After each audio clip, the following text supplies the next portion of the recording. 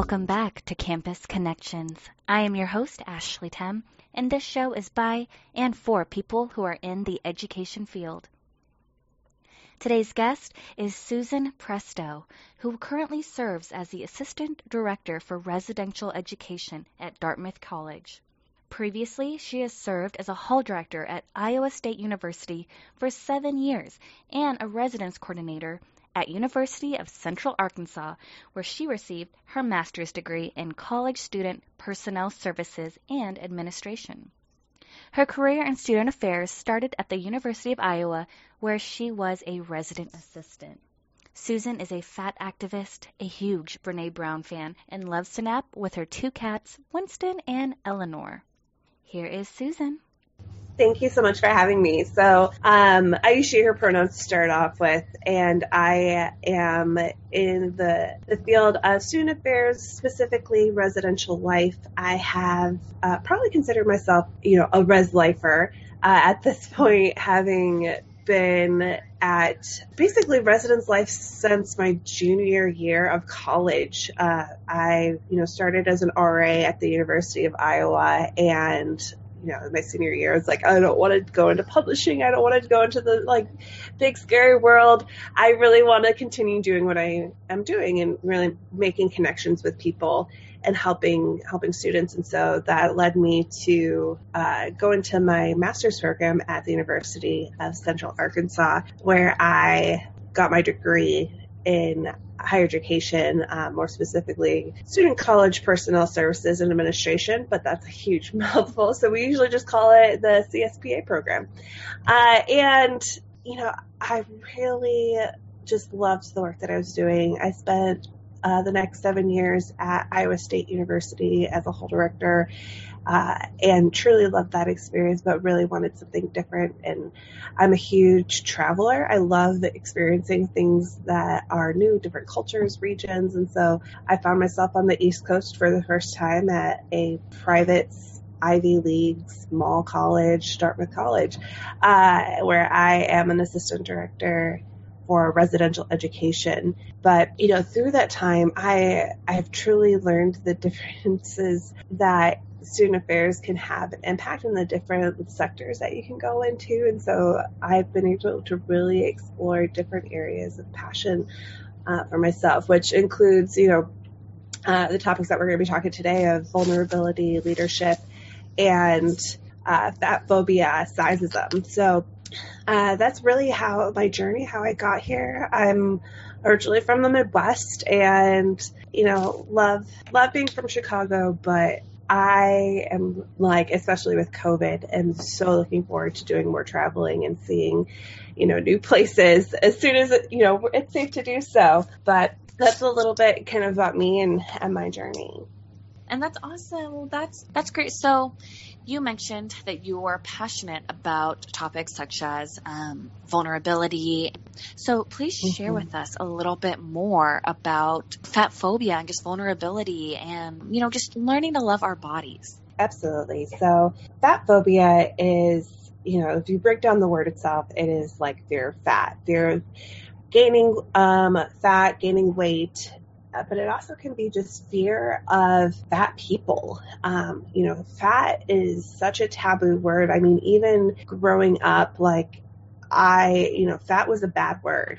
You didn't want to eat foods that had fat. You didn't want to gain fat. You wanted to stay thin. And I think that's a mentality that a lot of us have had growing up. And, I think there's several movements within breaking down fat phobia. There's focusing on reclaiming the word fat and having it be part of your identity and then being empowering as, really trying to take away the stigma of what fat is. There's also body acceptance movement. There's body positivity, body neutrality, these movements that are trying to break away the stereotypes or, the expectations that are so ingrained within our society of how an individual should look and what is considered healthy, and moving it to a more positive influence of your body, going back to your body as a temple. Your body does so much for you. No matter what it looks like, it should be honored. It should be expressed. But even with that mentality, we still have the diet industry. We still have all these other influences that are constantly attacking our senses of what you should look like and what is healthy. We're just so obsessed with weight. We're so obsessed with diet. And it's something that I am really passionate about, and I finally have been able to speak about since college, because I had an eating disorder for 5 years of my life where it took away so much of me and my health, my body, my mind, my friendships, relationships. It impacted so much of my life. And when I look back at pictures where I thought that I was fat, that I was like, wow, I really wasn't. I was, a size 6, and still, I was still getting the messaging that because my body didn't look a certain way, that this is what I needed to do to feel better, to feel accepted. And it was something that I could control. And so a lot of folks, especially young women growing up, this is something we're constantly being told, constantly seeing. And we develop extreme body dysmorphia, or we develop eating disorders, or we develop unhealthy relationships with food or exercise. And instead, how great would it have been if we just celebrated our bodies and celebrated that our bodies looked different? I think, that's something that I wish I had more of an influence that way when I was growing up, just like a lot of these amazing individuals are doing now with this work, moving against that phobia and moving towards body acceptance, moving towards radical self-love. It's so important. Yes, and thank you so much for sharing that with us. I know sharing your personal trials and challenges is never easy, so thank you so much for sharing that and just helping us relate, because I can only imagine that our listeners and someone maybe having gone or going through currently the same feelings that you have experienced, that I know I have experienced as well. So thank you so much for sharing that. And I would love if you have any examples of how this is presented in our workplaces. Absolutely. You always think, okay, New Year's and New Year's resolutions, and there's always advertisements of a new you, advertising, eat this and eat that. Even within our own dining halls, right? You see more students move towards, the salad line, without actually educating themselves of what their body actually needs. And, I think one of the things that is highly not utilized as much on a college campus, or maybe even college campuses don't even have, are dietitians within the wellness center. That is not telling you oh yes, you should eat this pyramid, but also really listening to students of what their lifestyle is and what foods work for them. And, in the medical field too, this is where we see a lot of fat phobia of, people who are fat, that they are, lazy, they're not eating the right foods. And that's absolutely not true. A lot of times one will go into the doctor's office with problems, whatever that might be, digestive problems, or chronic pain. And one of the suggestions that always happens is, well, you could lose some weight. If you lose weight, this will be better. Rather than looking at what is actually happening, they are quick to make assumptions. We still use BMI, which, for those who don't know, the BMI was created in the 1800s. That was not even made from a doctor, but a mathematician. And it was used to focus primarily on white men from France and Scotland. So, and it doesn't take in consideration of women, or hasn't been changed in over the 200 some years since it was made, but we still utilize it. So when a student is going to maybe a doctor on campus, they're being weighed, they're looking at their BMI, and through that, students are saying that they're being told, they need to lose weight, they need to start doing this, rather than really looking at the problem and the symptoms that the student is experiencing. So we see it that way. We see the freshman 15, the sophomore 20, the things that we perpetuate, rather than talking about like self-love and focusing on really becoming your own person in college, which I think is something that a lot of our students do. We're focusing on, we have to make sure we don't lose we don't gain the freshman 15. We don't gain the sophomore 20. We hear that, we see that with our students, but we don't really do anything about it. We just kind of laugh it off of that's just the rite of passage of, you're going to gain weight. But that also, again, leads to dangerous behavior of students not eating, students, over-exercising, and not doing things that really promote a healthy lifestyle, but really a dangerous path towards an eating disorder or any sort of eating disorder. There's so many different kinds. And so it's something that, I remember going into a student's room and seeing Post-it notes all over their room of drink more water, eat more vegetables. And it's okay, great. Those are good reminders. But what was problematic was that they were next to pictures of actresses and models. Mm-hmm. And that just broke my heart and it made me realize this is someone that has been so influenced by, our society, by Hollywood, by models, and it's all smoke and mirrors. They don't really look like that in real life, but that has always been the idea. That's what we should strive for, and it's so dangerous. And I don't think we do enough on college campuses to really support those students and to really talk about, eating disorders. And I think that's where vulnerability comes in, is as leaders, we need to be vulnerable and we need to have these difficult conversations and promote, what truly is beautiful, which is, self-care and self-love at all sizes, no matter what your identities are. We really need to focus more on having those conversations. And that's why I'm so open about my own experience with eating disorders, because I know that vulnerability has helped my student staff members in the past, of knowing that it's okay to have had an eating disorder. That is part of my experience. That is part of my own identity now. And I want to share that so that other people feel the courage to share their own experience as well and have discussions, because that's something that's so important, is the more we talk about it, the more things can be done and the more we can normalize these issues so that people aren't hiding them.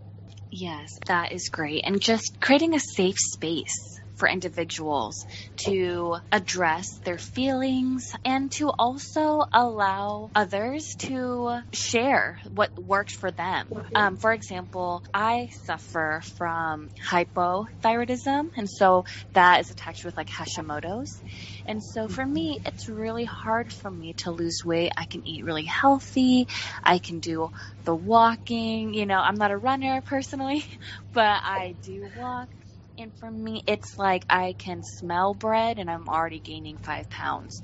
And for me, it's not that I'm not living a healthy lifestyle. And so I'm always tracking what I'm eating, and I do fairly well. I drink my water and I exercise, but I'm a curvier woman, but I know that I am healthy. And so to really just promote that, it's sad when sometimes other individuals, they already have a prejudgment when they see a curvier woman, that we aren't taking care of ourselves, or men. right? Because this isn't just targeted towards women. This is for all genders, and all shapes and sizes. And so, sometimes that isn't the case, that we aren't being unhealthy, that we are, but there are underlying issues. And so that can be a negative impact on the individual's like mental health. Like, but I'm doing everything right, and still like I'm getting called this word, or I'm treated this way, or they're seeing me this way. And I think we should do better in our programming, or just what we share on media, to be like, hey, this is my body, and here's like our community, and I'm still healthy, and I'm still rocking it, and I can still wear the outfits that maybe a 00 can wear. And on the other side, we have individuals that are like, I eat so much and I just can't gain weight because my metabolism is so fast. And sometimes the grass is always greener on the other side, right? I've met women and men alike that are like, I am trying to gain weight and to put on the muscle, and I just can't. So I just feel like no matter where we're at, we're just never necessarily happy. And that's what makes me sad, is that we should learn to just love ourselves and love each other, and not put so much pressure on our bodies, because that is such a small part of who we are as humans. Absolutely. And thank you for sharing. I recently was diagnosed with Hashimoto's, so I feel everything that you were just saying, especially, I've gone to the gym and I exercise, and, I eat relatively healthy, and still it is hard to lose weight. And then I think it's like, you have to ask yourself, why am I so interested in losing weight? Why is that? Is it because I want to feel better? Even then it's like, okay, well, if I lose the weight, will I still feel better? Or will I still be focusing on the weight? And it's such a hard journey, because again, we want to feel good. We want to feel healthy. We want to look our best, but then it's like, what is the best? Because I was this small little thing and was not happy. And so it's really about, I think, moving towards not even bothering on what you are, what you weigh, or what size you are, but like, are you happy with yourself? Are you comfortable in your skin? And if you're not, figuring out why, and understanding that the scale should not be something that you constantly go to for reassurance that you are on the right path. One of the things that really got me into this work was Jameela Jamil iWeigh, her platform iWeigh, which is talking about just that, of the scale is not determine your worth. And what they do is, instead, they ask people what you weigh as your contribution to society and the people that you're connected to. So if I were to answer what I weigh, I would weigh my devotion to my family. I weigh, my eating disorder and overcoming that. I weigh being a cat mom, and so many other things. And that's what I weigh. I don't weigh this number. I weigh so much more. And I think that's really important for people to focus on, is not trying to get into a certain size or trying to reach a goal weight necessarily, but to focus on your worth, and knowing that any of those numbers do not equal your worth, do not determine where you are, how or where you are worthy. Very well said. And I would love to hear your thoughts and maybe your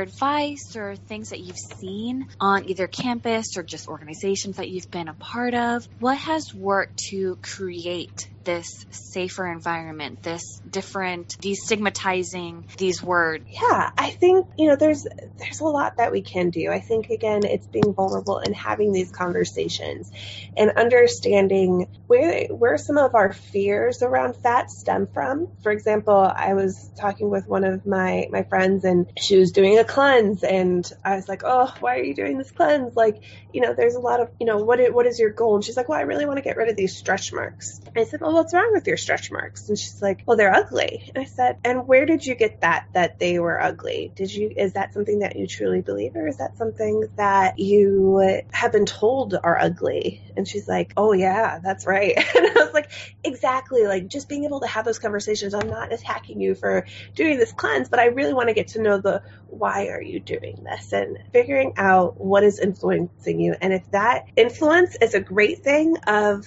I just really want to feel more comfortable, great. do that. If it's because society has told you that love handles or stretch marks are ugly, then that is the issue. And we need to break that down more. When we're talking about inclusivity, when we're talking about diversity, when we're talking about access on college campus, we need to bring up sizeism. We need to know that this is a huge topic of, when you are going into a classroom and the seats have been made for a standardized body type or shape, that is an issue. And it's an issue that people who are fat, people who are bigger, have to deal with, of feeling comfortable even sitting in a classroom, especially if you've got one of those chairs that with the lap desk falls down. I mean, these are not built for bigger people. And then once we realize that, we can maybe do something about that, and talking to our facilities, our administrators, that when we're talking about creating safe spaces where people can learn, but you are so uncomfortable sitting in this seat that was not designed for you, that is an issue. And there's amazing fat activists out there. One of my favorite is Sonia Renee Taylor. She has this beautiful book called The Body Is Not an Apology, The Power of Radical Self-Love. We've got Nicole Byer, a hilarious woman, who has this book that is called #Very Fat, #Very Brave. And it's her in every page in a different bikini and bathing suit, because, we consider women who are fat or bigger, however they want to identify, putting on a swimsuit and be like, oh, wow, you're so brave. And it's like, why are you brave for putting on a swimsuit? Everyone puts on a swimsuit at some point. Like, that's not brave. That's just being their authentic selves and, showing up as they are. And then again, we have I Weigh with Jamila Jamil, who does a lot of work. It's a movement. It's a series on YouTube, but it's also a podcast, bringing in all sorts of guests to talk about shame. They don't just talk about, body neutrality and image, but they get into everything, and that's really educational. And then finally, I think the originator of this movement in some ways she is known as, her handle is Your Fat Friend. But she is someone who is constantly writing and bringing things up on social media, and it's just hilarious. But her name is Aubrey Gordon, and she is actually just came out as talking about the word fat phobia, and that she would prefer to use anti-fatness or anti-fat bias, as when we think of phobias, we think, it is a mental disorder in some ways when we think of phobias, whereas being a jerk is not necessarily a mental issue. You are, hating someone because they're fat is not a mental problem. It's that person's problem. And so she's moving towards that movement as well. So there's so many great people out there who are really doing the work, and I just look up to them so much. So I think that's definitely things that people can go and explore that and promote them, but also take a look at different types of programs you're doing and the spaces that are on your campus, and are they really accessible for bigger people? Yes, that is something that I fall victim to, that I have never paid attention to. The size of our desks, the size of just areas on our campus. All these resources today that you've shared is fantastic. Thank you so much. I'm actually going to be linking all of that in the show notes as well. Oh, perfect. For people to see. I think you've done a really amazing job so far on explaining what this is, how it's impacted individuals and their mental health, and also to just how it makes others feel. For example, like how you mentioned sitting in a desk at school. We're already so self-conscious.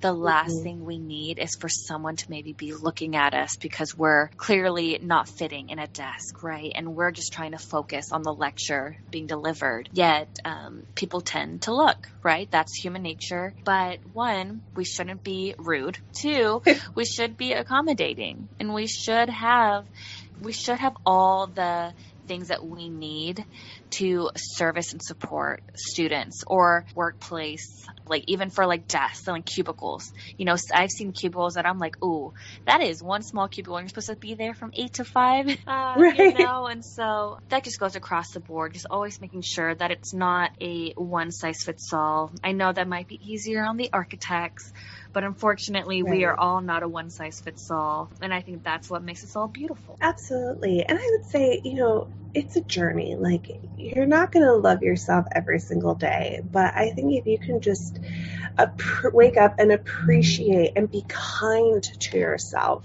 whatever that might look like, however you might do that, that's really important. And just knowing that, like, your body is getting through this, you know, your body is taking you places, and we should treat it with kindness, no matter, you know, how you look, how you identify.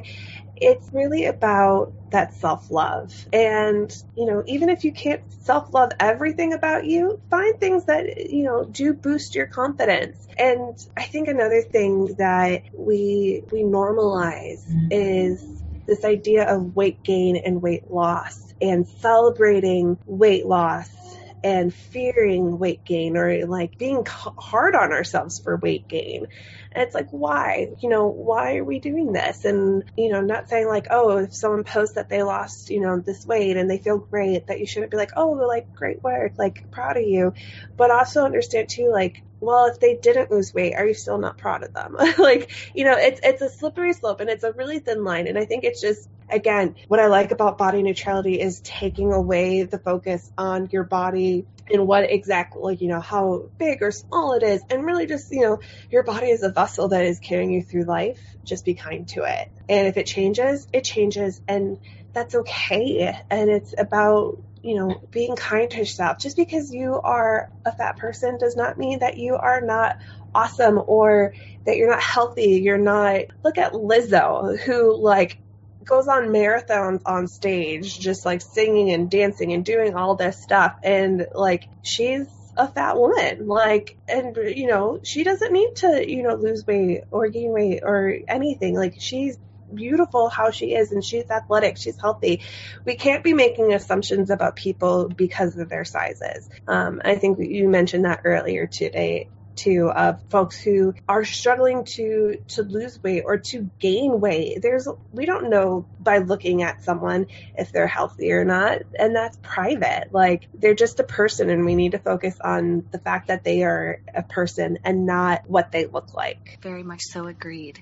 Well, thank you so much for sharing your insight on this and helping our listeners get a unique view on this, you know, and understanding and learning more about this topic. I think this is one that is still so relevant in our society because it still hasn't changed, right? I know our society has been talking about like everybody is beautiful and self-love. What is missing for people to really just get it and understand that we're all different and we're all going to be great, and we all are working on our health. Right. And if we're not, then that's a personal choice. Okay. Hey, but you know, who are we to judge if they are or not?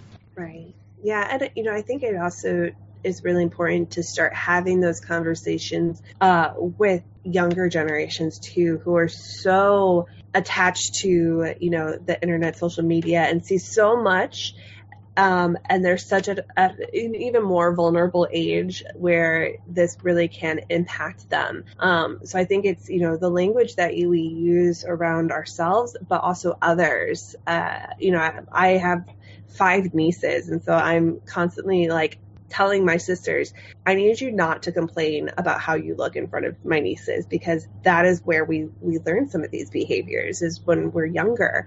And, you know, that they can't be thinking that they're fat when their bodies are still changing, and like they don't even know what they're going to look like in you know 5 years. And that's where we see a lot of eating disorders come at an earlier age, is because of the influences not only from society but within our own homes and families and friends that are impacting these impressionable youth. So I think, you know, really it needs to continuously happen on all levels with all people, of just not focusing on your body and focusing on your building your character, building, hobbies, things that actually matter to you and matter to the world. So, but thank you so much for having me. And I really appreciate being able to talk about a topic that I'm so passionate about.